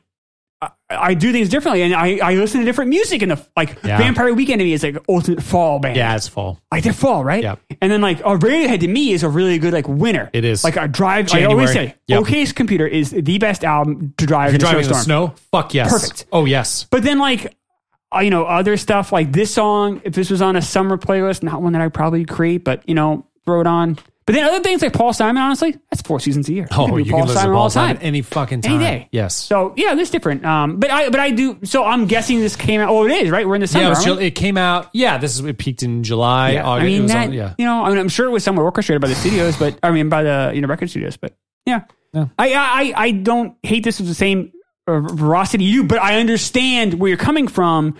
And I just think, and maybe that's why the show is either good or bad, I guess, depending on what you. But like, I think it's good that like you have kind of the high and mighty music take, and I have the same with the movies. Yeah, I imagine like if you were reading young adults, though, you'd have the same problems. It's like someone who didn't try a lot of young adult novels. Yeah, I mean, well, why? I know. Yeah, I mean, I don't typically choose YA. Yeah, it's not for us, right? Not for me. I know a lot of adults read them. It's become kind of this catch-all too.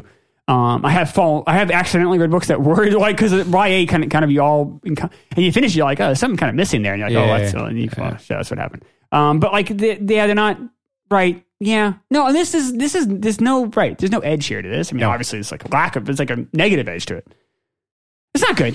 It's not good. I don't hate it. Is it going to make you a bottom 5? We've done some real shit. I don't think it makes the bottom 5. Some of them make me angrier than this one, but this type of music, dude, I just can't like. So why did you choose this song for this? Why don't you just do number 1? But why you can do this in the Patreon show? Well, this is a rough week. Well, we're hitting that. Well, I don't want. We'll talk about what is it? Send Me to Church by Hozier. That's an interesting one for me. So we'll hit that for the Patreon. Yeah, I thought you would have had more fun talking about that than this song. Fun is a. Okay. All right, maybe not. I guess we'll talk about that. Yeah, maybe I'll switch it up in the future. I don't know. Both of them are tough for me, and this one, but I don't know. Whatever. This cheerleader, fucking cheerleader. Yeah. This will not move the needle. People won't remember this song. People are gonna not look at. I mean, I know people mostly like gravitate to the movies, and that's what we talk about the longest. It makes more sense. We're a little, but this won't. The cheerleader won't move the needle. Actually, someone did say that was a banger. What? But this, people won't know this one really. So I agree. I would agree. Okay. We'll never have to talk about this. I mean, no. Is there one? We could. The one hit wonders. There are other it's so derivative. There are other songs that I have on here that are really similar. You can do 145. Like you can call me out. We're sick of it. It was on the radio all the time. It was on MTV all the time. It's still a good song. Still a really good song. You can do this type of. What song is it? You can call me out. Oh, you can call me out. Yeah. You can do this type of structure, this type of sound, this type of feel in a really good, compelling way. It's possible. Yeah. Call Me Out did it. Well, I mean, that's a high bar. Though. No, You're asking OMI or Omi guy to be Paul Simon. But maybe his best album. Paul Simon. Yeah, I actually his first album might be, but whatever. But even so, this is a similar structure. I just want to show you this. This is a similar structure, quarterly, but it's a totally different take, and it's super interesting. It's one of my favorite Zeppelin tunes. Much better. Was it Misty Mountain Song? This is Fool in the Rain. Oh, I love this song. But it's a very similar chord structure. Led Zeppelin song. So good. It's a good one.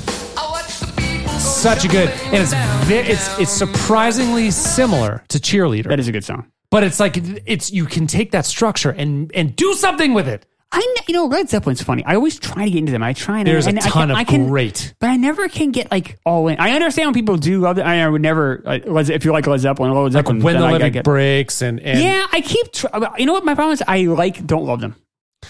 And I try like hell. Like I said, I couldn't recognize that song, and you play it, and I don't even know the name. Like, one of my favorite songs, but it is one of my favorite. Their names are all weird, but that's a later one. I think that might be right around 1980. That Fooling Rain. That's a good song. Beautiful song. Really well done. I keep giving him chances. Rain Song is one of the... Led Zeppelin's like Stevie Wonder to me. I tried giving him I like but don't love, but I respect both. I mean, they're both amazingly talented, and I understand when people love them. Yeah. But for me, it just doesn't quite hit. I wonder if we just make you a playlist of the acoustic songs, you might really like what Led Zeppelin. The writing is some of the best guitar work. Led Zeppelin had a Rain Song is like so beautiful. Their writing's amazing. They had an album called Encomium, which was a bunch of 90s bands did cover songs of Led Zeppelin. Okay. It is amazing. I listened to the shit out of it. And in fact, I found a few of the songs on Apple Music.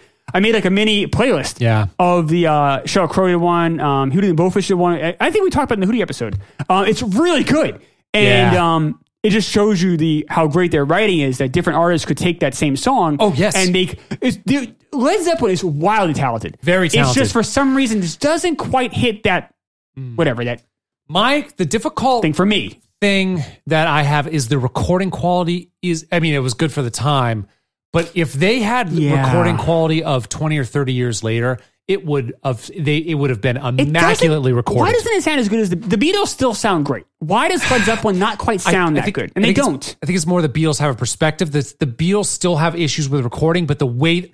Part of it is the producing. So you had Martin doing just phenomenal work. You listen to some of the early Beatles stuff, and it's drums and bass on the left and everything else on the right, which is very strange. It's that mono but it thing, still works. Yeah. That's not mono. Weird. It's still stereo, but they just didn't have a lot of tracks, so they're splitting part of the band on the left side. I'm talking their later stuff, though. Yeah, you'd have some of the mono. Well, Beach Boys really like to do the mono, which I don't like as much. They've got Pet Sounds in mono. I don't like as much the stereo version. They did a stereo redo, right, of that? They did both. They did stereo and mono versions. I like the stereo version. I like the stereo space. We're just more used to it. I did, right. The same, But Martin, I think he just knew they had 4 tracks for a while, which is crazy. And they were still able to do some really amazing stuff. Zeppelin was a little bit later, so they had a better recording. But they don't even Who sounds better than them too? The Who. The Who sounds better than Led Zeppelin. It's less intricate. You're talking really is that what it was? One main guitar, one main bass, one drum, and one singer. There's no like synth. I mean, you do have the you do like the some synth stuff. work. Like Tommy has a lot of stuff. Yeah, I don't know. Although I really like Tommy as much. Yeah, and that place stinks. But you know who wears it well at that time is actually Pink Floyd. Sounds better. They sound better.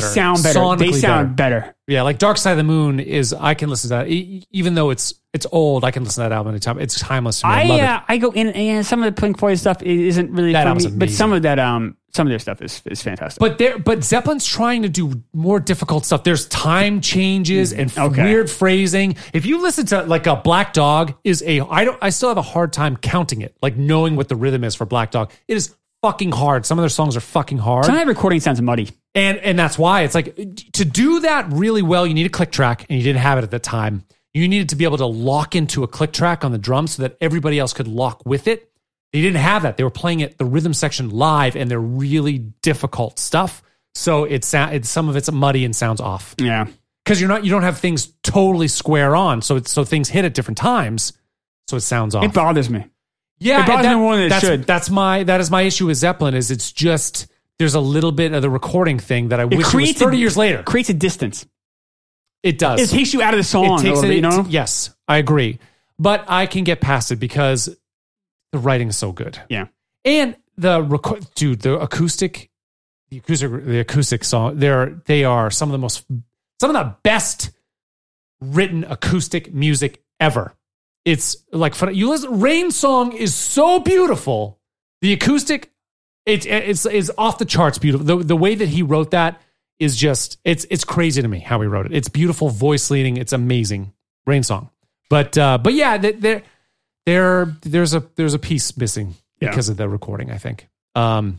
Maybe that's OMI's problem. He has no soul. That guy's just fucking, I don't know. Wonder Bread. He's nothing. I like him. Sucks. You don't like him. You like Jack Johnson, though. And we have a problem. Oh, all right. What? Great. We keep doing the show. I will destroy Jack Johnson for you. No. You will never be able day. My entire goal for the rest of my life is to destroy Jack Johnson for you. Did you want to tell us about where you were at that time? So we diverged. So huh?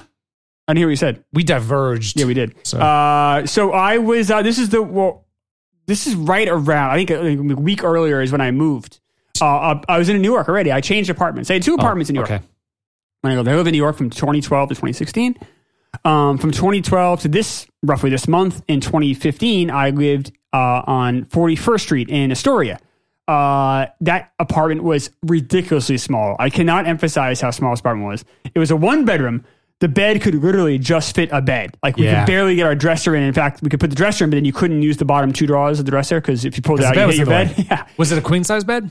Yes, it was. Okay, yeah. That's still tiny. Oh, it was like, dude, it was wild. And that was the bedroom. You had a bathroom that had it had a tub. It had a tub and it had a shower.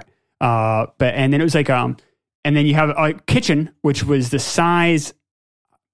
What would you like? Where you are like? This section is probably 7 feet by 5.5 feet. 7 by 5. Maybe 35 a tiny bit bigger than that was a kitchen, maybe. And that included like the nastiest, oldest appliances ever. I hate New York apartments. They're so old. And the ugly. living room was the size of the bedroom, I think. You could fit a queen mattress in there. But it was like, it was ridiculous. And so my ex-wife and I obviously lived in there, and she was pretty creative. She did some stuff with shelving. So we had like shelving, like, because we had high ceilings.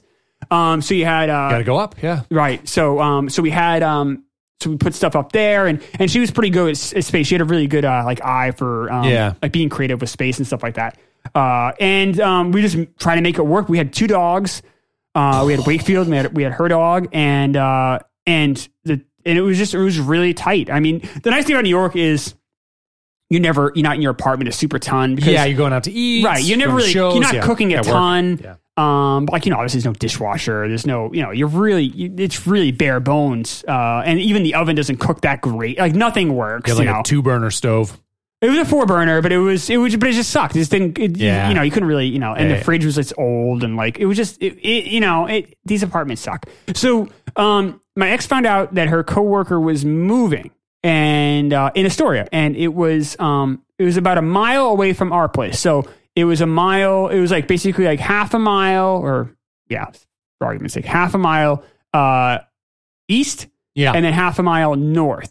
Now we were right on the subway line at the small apartment, so we were like half a block from the subway. Super convenient. Yeah. So like and we were also on right near Steinway and Broadway. If you know Astoria, Steinway and Broadway, they're 2 main drags in Astoria. So like very busy, a lot of commercial stuff, a lot of bars, restaurants, tons of stuff to do on both those streets. And then we were the street right over from that. So we were like, it's like, it goes Steinway, then 41st. So we were right there, and then Broadway was across street. So we were in the middle of like everything. Yeah, right. I mean, Astoria obviously is much smaller than Manhattan. If you don't know, Astoria is a neighborhood in Queens, most famous probably for being like Greek. But really, especially the first place, was like the most diverse place I think in the world when we go there. It was just a complete melting pot. Like we were in this apartment, and there was, I think 5 apartments in each floor, and each apartment had someone from a different country, all these different languages. And it was like everyone looked out for each other. I remember at a small apartment, this guy came in pretending to be from Con Edison, that's the electric company, and was like knocking on people's doors, asking, personal information for these people, tricking them. And then me and another guy, were both like English speaking, and we both kind of said, get the fuck out of here, buddy. Like, what are you doing? Like, you're taking, get lost kind of thing. So it was a good group of people. I think felt like everyone kind of looked out for each other. The hallway, obviously, it's New York, so the apartments are kind of dirty. The hallways are dirty. It's always a mess. Everything's a mess. Yeah. But, you keep your apartment clean, but you can't help the hallway. No. And then the other thing too is like, you have all these different people from different countries, so people are cooking all these odd foods. The hallway always smelled weird. Yeah. Because you had, I'm making, baked chicken with garlic, and then my neighbor's making curry. My other neighbor, and it's all small. So it's like you didn't smell it in your place, but the second you walked in the hallway, it was like this disgusting mix of weird smells. And I'm very smell conscious. I was like, ugh. But the convenience subway was great, and it was fun having all this stuff there. Sure. But then eventually, you kind of like, all right, we've gone to all these bars and restaurants. We wanted something with a bit more room. So my ex's friend is moving out of his apartment, so we go and check it out. And for a New York apartment, it was great. The only negative was a half mile from the subway. Because I said it was half mile north. Half mile. Yeah, that's so you had to walk half mile every day back and forth. And subways are a lifeline. We didn't have a car. I didn't have a car the entire time I was out there. So, but the nice thing about being half mile though is it's much quieter. It's much more residential, and that's really what we were looking for. But it sucks in the rain and snow. It sucked in the rain and the snow. And like one time, I got a Subway. I had to take a massive shit. You're on the subway and you're like, oh, I got to shit. And it was like from Manhattan, from where I worked to my stop, it was like maybe 20 minutes subway ride, which isn't bad. But I got on the subway and like halfway through the subway ride, I'm like, I got to shit. And it was like, I got to shit like now kind of thing. It's one of those. And you get out and I'm like, I can't walk. If I walk a half a mile, I'm going to shit my pants. It's coming out. Yeah, like, if you can stand still. I might as well be back in McDonald's. Well, I didn't shit McDonald's. I know. My coworker did. I know. So I couldn't tell Jason I wanted to go home early. Jason, I shit my pants. I got to go home.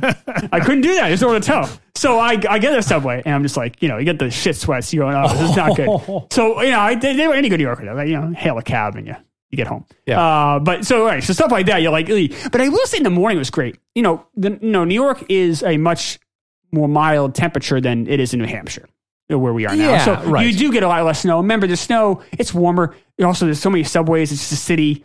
The snow melts pretty quick. Yep, of course. But don't get me wrong, man. If it's fucking, you work a long day, you get home, especially before like daylight savings time, it's pitch black. Fucking sucks. It's 32 degrees and kind of misting out. You're like, I don't want to walk this fucking half mile. No. Sometimes you grab the cab. I only grabbed the cab like 3 or 4 times. But most of the time, though, in the morning was great because I'm not a morning person. So I wake up and I had that half mile walk. And I got to kind of like unclog my head. Yep. Before I grabbed my newspaper, I would get a Daily News. I always get a Daily News and a Gatorade. And then I jump in the subway.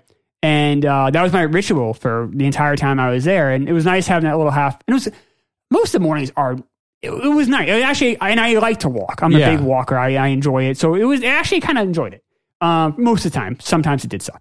But you could always grab a cab. Yeah. But so the nice thing is this place was much bigger. So it's much. Also, the other place was like the windows were tiny. It was just like it was always dark in there. Yeah. And we were ground level as well. We were ground level at this place. So this was a house. It was a split house. The second floor was the landlords. It was a Greek couple, old Greek couple. In fact, but the time we were there, the husband kept having like medical issues. Oh yeah. But they would go away in the summer.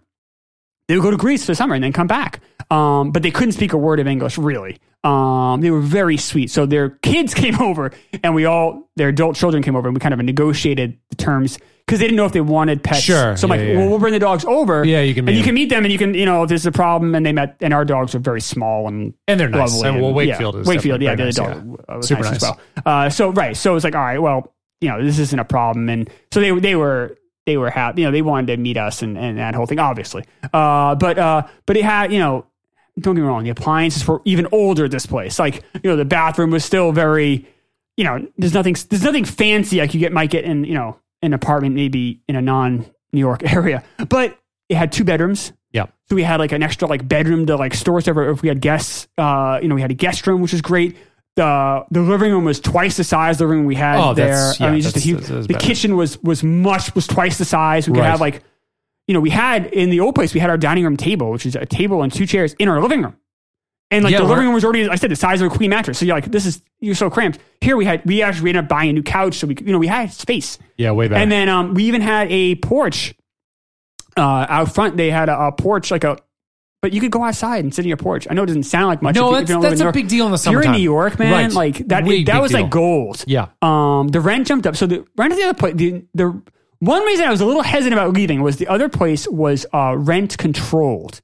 I'm sorry, rent controlled or rent subsidized. I always forget. Whatever it was, the deal was it could only go up 1% a year. So 1%, and we were paying, I think, $13.60, which was a fucking steal. When we got it, really cheap. Now, we got it in 2012, and this is right when Astoria was starting to really blow up, but still, it was a huge bargain. Yeah. We went through I'm forgetting all the names now of things. It was a broker, so you had to pay them. So we had to come up with, first month's rent security and then pay them a month rent. Yeah. But $13.60 was way so under budget for us because we were initially looking at Manhattan and we realized we didn't want to be there with the dogs. And it was also really hard. No one wanted to rent us because we had 2 dogs. Right. And then the places that would were all kind of like, I don't know. And also we realized it was too busy. We love going to Manhattan, but we didn't want to be there 24/7. So so $13.60 only went up 1%. I'm like, we could be here forever. We'd save so much money. Right. The next place was $2,000 a month. but that's still for New York, Still, 2-bedroom. Yeah, it's cheap. And then the nice thing was like, right. So it was a half mile of the subway, but a block away, we had a great Italian like restaurant and deli, and then we had like a supermarket there that we had like a regular supermarket. Supermarkets in New York, by the way, suck. The aisles are super tight. Shitty. The selections are like there's nothing worse than New York supermarket. But we had like Italian foods place. So you can go and buy like great sauce, great pastas, great like a specialty kind of thing. Yeah. And it was amazing. So I actually started to cook more. I started to make more mostly Italian food because that was that's what your options my were. Options were. Like go and get chicken or like meats from the supermarket, but it sucked. But you had, and it was nice having that much more space. That's a big difference. I think the smallest space I've ever lived in. So I told you that in college, my freshman year of college, I visited my buddy Ben in New York, and the space you're describing is exactly the same. He had 2 people living there. It was a 1-bedroom, but one was like sleeping in the closet. Yeah. And it's very, very common in New York. Yeah, and it was just this tiny little space. I was like, this is claustrophobic for me. But the smallest space I ever lived in was in Oakland. My first apartment in Oakland was big. It was like 1,200 square feet, and it was beautiful, immaculate. But the second one, it was in the same building I moved when it was just me on my own. I think it was maybe 450 square feet, which is small, but not like that. No. What you're describing is half that, maybe. Yeah. I mean, it's just tiny. And it was a big, so claustrophobic. You were in my old apartment in Portsmouth. Like we had like beautiful, like it was beautiful. Imported wood floors. Yeah, it was like, really nice. We had like dishwasher. Was it smaller than that or bigger than that? The place I had in Portsmouth? Yeah. Was maybe like 4 times the size. Oh my God. Of my New York place? Holy My shit. apartment in Portsmouth was huge. Like we had 2 bedrooms. Wait, the one in Newmarket? No. You're thinking of the one I had in when I moved Newmarket? back. No. I had a place in Portsmouth. Maybe you didn't go there. I thought you did. Before you left, I did. You had a party there before you left. Yeah. Now I'm remembering, but I can't remember the size of it. Yeah. But what about the one that you came back that was small? Right. So when I moved back, it was just me in Wakefield, and I got a place in Portsmouth that was very small, but it was built to be like it was a 1-bedroom. It was probably about 400. It was about. That seemed about 400. It's about 500 square feet. Yeah. It was very small, but it was built for that. Like it was all brand new. Yeah. It was a brand new. It was a nice space. Apartment. It was also like had things like radiant heat in the floors, so you weren't taking up space with floorboards. And it had all the amenities, and it had like it was very. It was really nice. It was very nice. It was very nice. Where the New York place had no amenities. Nothing. It was half the size of that place. It was half that size? It was funny. We have friends visit us in New York, though, and be like, you guys have so much, not that it's so much space. They wouldn't say that. But they'd be like, oh, you guys, it must be so much more comfortable living here. And we're like, what? And then you remember, oh, yeah, because they're living in they're literally living in a closet. I was doing pretty well there. We were married, so we didn't need a roommate. Yeah. And then, and then by the time we moved to the second place, my ex-wife started doing pretty well. Right. So like we had, all right, so we had some space. So when people came over and it's like, we had a 2-bedroom, like yeah. And also I was a little older probably than some of the, some kids just come out of college. So you're like, oh shit. But it was great. But like, I look back though, even the place we were moving into for this week. Not even close. You would never, that would like be a slum in New Hampshire, honestly. Like, but for us, it was like the lap of luxury. We really felt like we had made it. How do you have kids in something like that? Like, I don't even, I'm assuming the second place you went into, like, people would have a family in that. Oh, yeah. Right? It's like, I can't. We talked about, like, me and my ex, like, and she, the big reason we got divorced was she wanted to stay in New York. Yeah. And I was like, I'm not raising a family here. But she was like, oh, well, we could have the first, I'm like, we could have that be a nursery, but I'm not having a kid go to school. And go through a metal detector, go to school. Like I was working in educational technology, so I was going to all these schools selling like math software. Right. And I was going to a lot of New York schools, and I see them like these schools are awful. Like I'm not.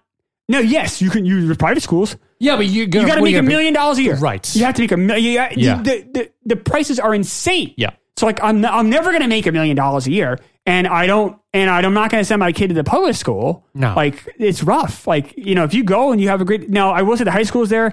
Because you have to test to get into the high schools, and it can put you on a path of real. You can go to a New York public school, go to the high school, and go to an Ivy League school. Not very easily, but if you're smart, you can do it on merit, which is great. I give New York a lot of credit. Oh, they're trying to get away with that. They're trying to do away with that, of course. But the elementary schools are like, I don't know if that's the life I want. I want my kid to have a yard. Yes, we have a porch, but we don't have a yard. No. What are they going to do? Run around the street? I mean, that's what kids do. I mean, they have playgrounds and stuff, but like, that's not how like I grew up. No. You know, it's like an alien world to me. I wouldn't want to grow up like that. That's just not the future that if you want to, I also, our values to having a kid in New York. They go to all the best museums. You learn so much about culture. I think New York City kids, I knew a few when I was out there, and they were much more independent in a lot of ways. They were much. You have to be, yeah. They had I don't know though, because when we grew up, we were pretty independent too. Yeah, we were, but it was different. Like they could go in a subway and not bat an eye. Like, sure. You take a kid from New Hampshire who's pretty independent, even back in the 90s, and drop him in there. The kid's head's in a swivel, and sure. The kids have a lot of but it hardens you too. It does. Like my buddy Ben, when he was there, he was like, he's a great guy. He was like getting into fights and shit in New York. Like it turns you. I think it can bring out some of your worst qualities. I was starting to make pretty good money, and you get a real ego. Yeah. And you go back home and you think you're better than everybody else. Like I felt some of that. Like I felt some, you go visit family, you start to, you feel that kind of bleed out. You're like, oh, I just said that. Oh, that's kind of an asshole thing. Or they're like, yeah, you start to think you're hot shit a little bit. And then I was trying to say to myself, be like, all right, Chris, yeah, you think you're hot shit, but like, there's like 20 people on the subway easily in this car, and the car's not that full, that make way more money than you. Yeah. Way more than you. Yeah. Like, shut the fuck up. Like, you're not like, but you would start to, yeah. When things are going good in New York, it is the biggest drive to your ego. I think because the city has so much energy that you really feed off of it, and you start to really, it really feels great. It's like getting a drug. It's just a real boost. Yeah. If things are going bad in New York, it's the loneliest, worst place to be because no one wants you around. You feel that negative energy, and I've never felt lower. Right. I've never felt better about myself than I live in New York. I never felt worse about myself. That makes sense. And if you have money, you can kind of get yourself out of anything. So you can just like buy your way out of things if you needed to. Sure. Or like you think you have access to things, but yeah, I can see that. I felt that way in California. I was doing well, and I felt like and for a while I was on my own. You got the world by the balls. Yeah, I can do whatever I want. And then when you are going to rough patch and you realize no one really wants you around and you're really not that special, and then now your support system's not there, and people that care about you don't care about you. You know what I mean? Like, and it's like, oh, all right, well. It's not, I don't want that type of, I can't. I mean, that's why I have zero regrets to leave in New York, but I mean, I thought I would. I was like, oh my God, I was a little worried. I'm like, oh, am I going to have to go back in a year? Am I just going to be so bored? I didn't know what I was, Not when you're doing a podcast like this. I mean, oh God, it's not boring. No, of course not. But yes, exactly what I dreamed when I left. But this week. This was a good week. There were definitely some cracks in the marriage that you look back on and you're like, And things like moving is a very stressful thing. I'm sure everyone can relate to that. Totally, yeah. So like, those cracks definitely surfaced. So this was kind of a difficult. This was like the big. I don't say big. If you ever get divorced, I guess divorced people can kind of agree. Like, there's always cracks. If you actually even go back when you're dating, you're like, oh, I should have saw that sign, or I should have noticed that, or whatever. But no relationship is perfect. I mean, no, but people. there's some things that you're like, there's some, always warning signs, right? With any relationship, I guess. But when you get divorced, so you're really, I don't know, at least I did. You spend a lot of time kind of see what the warning signs are, so you don't replicate those mistakes. And I saw a lot, but there were definitely some, anytime stress is higher, it's always more clear. Out. Yep. And I remember this, like, it was, the moving in process was tough. Yeah. And then things did calm down that fall, and then the next year things went to shit. But no, there's some good times in that apartment for sure. And it definitely felt like we had made it. But then I look back and like, oh, like I said, this apartment would be a slum in New Hampshire. Yeah, you wouldn't put yourself in there now. No, God, no, I wouldn't. No, I would. No, you would only put yourself there in New York and feel good about it, right? Because the space is so limited. But it was nice while we were there, and it was much better than the tiny apartment. At least we were out of that. Good, cool. That's where I was. News. So this week it came out that Bill Cosby admitted in court to pursuing and drugging women, including a 19-year-old who testified against him. This week in 2015, it came out that he admitted. Right, he admitted in the past. Yeah, because right? it was closed. I don't know if the documents were closed or something. Yes, there was a civil case. Yes, he paid out a lot of money. Right, but now it came out in 2015. I think didn't he go to prison? Was in prison right now? No, but I mean, because it wasn't. It took a while to get him in prison. It took a while to get him in prison. That's why I think it was right after this point he went to prison. Like maybe 2016, something like that. Something like that, I guess. It right? wasn't that He's long been in ago. prison for a while. Still kicking. It's only 5 years, though. I mean, I know he's old. I thought he like I don't know if he I died know. right away. I mean, he's so old. I know he's so Still fucking going. old. Cause. The cause. I mean, he should have been in prison 60 years ago, but I saw a tweet, one of those retro Twitter accounts Yeah, I follow. yeah, I'm yeah. sorry, I don't remember offhand, but they post a lot of TV stuff, and I really like that. Probably retro news, retro TV. I don't know, whatever it is. I'll find it. yeah, I follow those two. Anyway, they posted the last like couple minutes, the very last episode of The Cosby Show. And if you remember that, like him and Priscilla Rashad start to like dance, and they make their way, and they kind of dance in front of the studio audience, and people are just like clapping, but the look in their faces is almost like they're brushing with greatness. And him and Priscilla Rashad do this ballroom dance, and then they just exit. And the time, people are like, this is the classiest exit ever for a TV show. And the people are just like, you look at the people's faces when they're looking at Bill Cosby, and it's just like, this is a legend in our midst. Like, you forget how much people love, like, I can't. Oh, I know. I'll never, obviously I know you know Matt, but like, we'll never be able to explain to people who are like 20 years younger than us, or like our kids, whatever, The beloved, how beloved he was. I don't think anyone will ever be that beloved ever.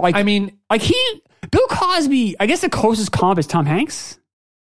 But Yeah, different because maybe Bill even- Cosby was in your living room every night, or every week. So I know you don't like him as much, but Mr. Rogers, I think, people would look at him the same way. Yeah, I'll Particularly kids. I don't like the comp because it's a kids thing, but like It is. But like, let's talk about someone who entertaining for adults. Yeah, you're right. So we interacted with him when we were kids. So that's the only perspective that I have. So I kind of equate them.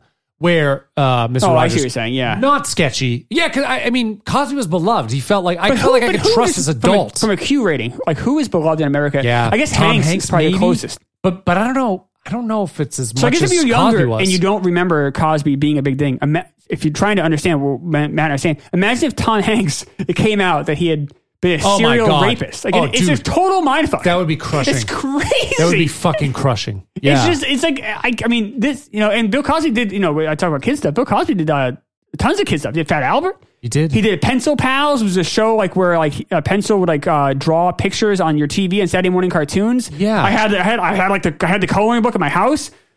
He did commercials, obviously, for Jello. Did movies, I can't. yeah. Oh, the movie. Well, No, but he did. he won Emmys for I Spy. Right. I mean, this guy was.